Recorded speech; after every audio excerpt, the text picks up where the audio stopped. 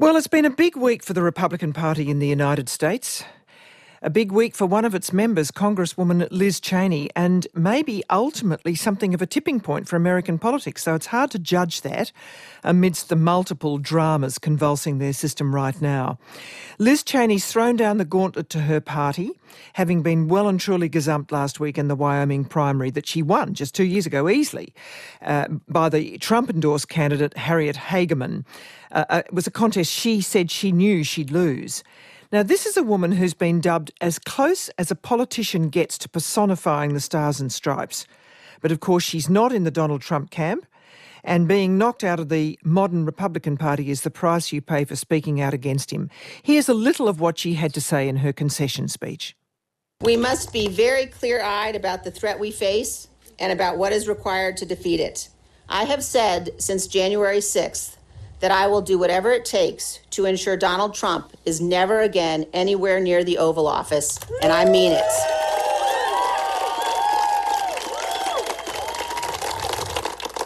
This is a fight for all of us together. I'm a conservative Republican. I believe deeply in the principles and the ideals on which my party was founded. I love its history, and I love what our party has stood for. But I love my country more.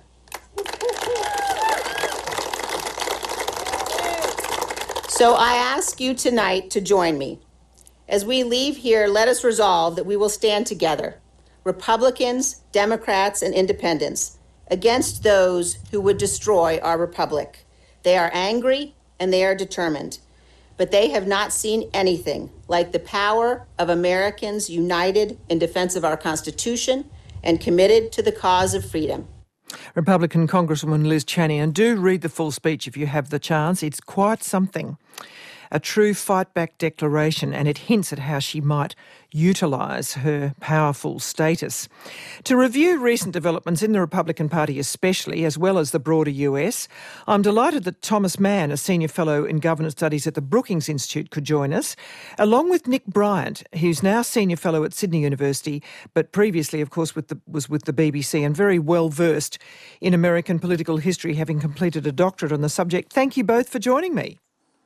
Lovely to be with you, Happy Charlie. to be with you. Tom Mann, one commentator I think put it quite well. Her defiant speech could be reduced to a single message: this is round one. Now, do you think that's fair? That assumes that there'll be a round 2 and 3 and 4 and 5. Certainly, Liz Cheney is a breath of fresh air in American politics, someone who speaks honestly about the radicalization of the Republican Party and its loyalty to the ultra authoritarian populist Donald Trump. So it's marvelous to have her in this effort. She's the vice chair of the January 6th committee and has been doing a superb job with that, and that work will continue through the fall. I have no doubt Liz Cheney will do everything she can to keep Donald Trump out of the White House.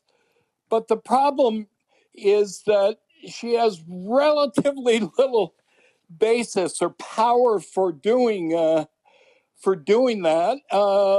Number one, and number two, even if she were successful, she'd leave behind a Republican Party that is the least democratic major party in the world.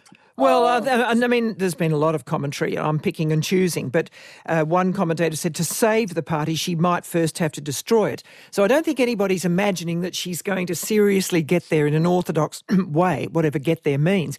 But might she not act as a sufficient spoiler to have to force the Republicans to think again a bit, or not?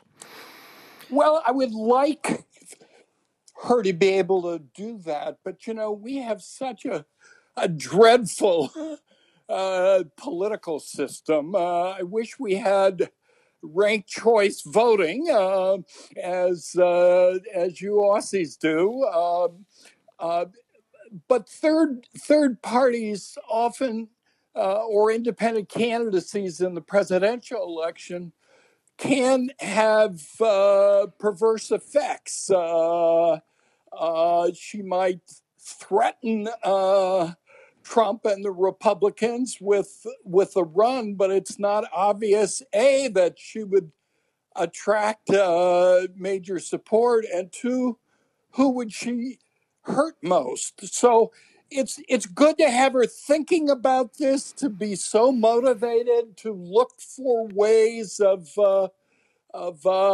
taunting Trump, of increasing the likelihood of his troubles with the Justice Department. And I wish her well, but I think the road ahead is a very difficult one. Nick, let me just go to Nick, because you've got, I was thinking of an overview of history looking at the role of Ross Perot as a third-party candidate, very well cashed up, of course, which allowed Bill Clinton to come through the middle. I don't think a lot of Republicans have forgotten that back in the 90s. How would you see her options? Ross Perot is a really interesting case study because, as Tom will tell you, if you actually look at the polling afterwards about who was supporting Ross Perot, he was drawing equally from Bill Clinton supporters and George Herbert Walker Bush supporters. It's become a bit of a historical myth that he was the guy that stopped George Herbert Walker Bush getting a second term in office, that his votes were just coming from the Republican side. If you actually look at the exit polling, he was getting a lot of support from the left as well. And Ross Perot, of course, the proto-Trump. I mean, he was this outsider, this businessman, this slightly crazy guy that did crazy stuff. And, of course, he was he foreshadowed the run of Donald Trump. Look, to continue your boxing analogy about round one, I mean, the battle for the soul of the Republican Party, the referee has already stopped the fight, Geraldine. Trump has won. And those moments which we thought could be moments of Trumpian repudiation. January the 6th, obviously, being the classic example of that, became moments of even further Republican radicalization. The attack on democracy didn't stop the moment that police and the National Guard restored order on Capitol Hill. That very night, more than half of the House Republicans went back into those chambers that had been invaded and voted to overturn the election, including the House Minority Leader Kevin McCarthy. And the attack on democracy has continued ever since. At state levels, they're passing voter suppression laws. They're doing things that will subvert elections. And another moment of potential Trumpian repudiation, the FBI raid on Mar-a-Lago, another moment where the Republican Party thought, well, maybe we should see what happens here. Of course, again, this rallying around Trump. He has won that battle. Liz Cheney is now an outlier in the American conservative movement. So you don't think that she represents the sort of now the loyal opposition? You just think she's too isolated, do you? Look, I think she represents a significant body in the electorate. I think there are sensible Republicans out there that rejected Trump at the last election. They don't much like Joe Biden. They might be attracted to a Liz Cheney. We don't know how that will play out. But I think what's really worrying, and Tom has done such brilliant work on this, is to see over the last 20 years how moderate Republicans have been primaried out by more extreme Republicans, and radical Republicans have been primaried out by even more radical Republicans. And I think one of the things that has been shown over this primary season, which is deeply worrying, there are a lot of people in the Republican Party who are kind of fake big lie advocates. They go along with Trump, even though they don't really believe that Joe Biden stole the election. But what you've seen during this primary season, which is really worrying, is you have big lie, true believers, people who really do believe that Trump was swindled out of the election. And what we've seen over the past 60 years, really, in the Republican Party is these continual waves of radicalization. It began in 1964 with Barry Goldwater. So we had Goldwaterism, we had Reaganism, we had Gingrichisim in the 90s, led by the House leader, Newt Gingrich. We had Tea Partyism, Palinism, we had Trumpism, and now, alas, we've got nihilism. Well, indeed, Tom, it is interesting that others have suggested that most workable political parties around the world learn how to control their extremes. But actually, in the Republicans, the extremes, certainly these days, are writing the narrative. And it's worthwhile being reminded of how this has bedeviled the Republicans, which is strange given that they were the party of big money, big decision-making for so many years, regarded as the really trustworthy ones on foreign policy and so on and so forth. So how do you see, is there any getting out of this? I wish I had a way out. A decade ago, I wrote a book with Norm Ornstein called "It's Even Worse Than It Looks." I remember that. it really, and now it's even worse than it was when we said it was even worse than it looks. It's a sad commentary, but this is, as Nick said, it's been present for a long time. It's certainly coming out of the attack on Reconstruction in the 19th century and the importance of race, and eventually the sorting of parties by race has made a huge difference in our politics. And it's the activist. It's not just the wild, crazy people that you. We had Chuck Grassley, the quintessential establishment Republican senator from Iowa, on television this weekend, talking about IRS agents armed with AK-47s attacking small businessmen because the budget for tax enforcement has increased. I mean, it's lunacy. And the chairman, Senator Scott of Florida, of the senatorial campaign committee, was speaking in the same language. Ted Cruz. It's all in one, and there's no one speaking like Liz Cheney in the Republican Party leadership. Yeah, cool-headedness. Yes, that's what seems to have gone. In fact, a very interesting remark by one commentator said, today's Republican Party is even more strongly motivated by what it hates than by necessarily admiring Trump. Now, I found that a very provocative statement, Nick Bryant. I wonder if that's right. That there's something that's like we're as mad as hell and we're just going to keep talking about it. So Trump is just a sort of cipher for this. I wonder what you think about that.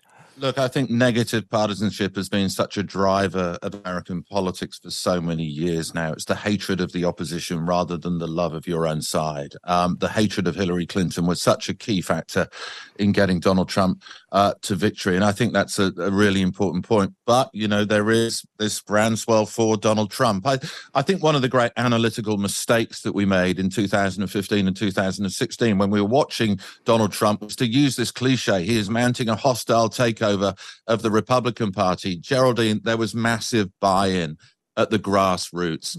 And that moment he came down the golden escalator and started railing against Mexican immigrants. I mean, often that's seen as this moment when he established this visceral connection with the people in the conservative movement. But he'd been doing that for years as the untitled leader of the birther movement and his attacks on Barack Obama. And that was a classic case, to go back to your question.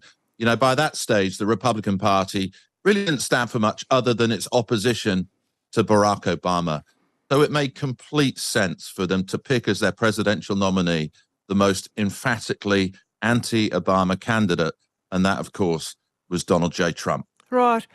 Now, you wrote recently, Nick Bryant, that observance of the rule of law is virtually almost akin to a religion in the US, despite all, well, I'm going to test whether despite all that you say about divisions, that this is a sacred thing. And therefore, this might be something. So the raid on Mar-a-Lago, at the observation of the rule of law as the Attorney General outlines it, could well be something that looks so incredibly inflammatory, but ultimately will be followed through as something that, where wherever you are, you effectively observe the fact that the American rule of law is being enacted. Now, just develop that for us, please. Will it cut across all of this protest that you're talking about? I was actually quoting Lincoln. It's nice to be given Lincoln's words, but they were actually Abraham Lincoln's. He spoke of upholding the U.S. Constitution and the rule of law as the political religion of America. He spoke about that in 1861. It's actually on the eve of the American Civil War, so a kind of worrying portent there in some ways. But look, I mean, I've been in the camp that thought it's just not worth it prosecuting Trump. There would be such a violent backlash. There are so many violent potentialities, especially now that the American conservative movement essentially has a paramilitary wing in the Proud Boys and the Oath Keepers and all those militia groups. I just thought it was too dangerous. But, you know, watching the January the 6th hearings and seeing the evidence of such flagrant criminality in Trump's attempt to overthrow the election, you couple that with what he was doing in Georgia, you know, asking the Republican Secretary of State there to conjure up an extra 1,600 votes. I mean, if America is a serious country, if the rule of law is to stand for anything, surely there does have to be a prosecution if that is where the evidence leads. I think there will be a backlash, but there may be some sort of historical lessons that we can draw from the 1950s and the 1960s when Southern governors who didn't want to desegregate their universities and schools defied federal court orders, and Eisenhower and Kennedy deployed troops in the South and stood them down. And at the time, there was this fear there's going to be another sort of Confederate rebellion and we're going to be in a state of civil war. It didn't happen because they asserted the primacy of the law. And in my view, that's what needs to happen now. Tom Mann, is the only hope for those who wish to see some restoration of centrism then that Donald Trump will be pinged one way and the other by all these investigations, much as people say, like Al Capone was got with, you know, tax evasion, not gun running? Does that offer some hope? It's a piece of it. It's a necessary but not sufficient condition for getting out of the mess our political system is in right now. The governors you talk about are now, sadly, have become Trumpist and are as radical in their actions and as vehement in pursuing culture wars as anything going on among Trump's loyal supporters. So this is a bigger problem. But remember, victories and losses occur at the margins. Our country is divided. If we had a national popular vote, Republicans under their current ideology and leadership would never be in the White House at all, but we don't.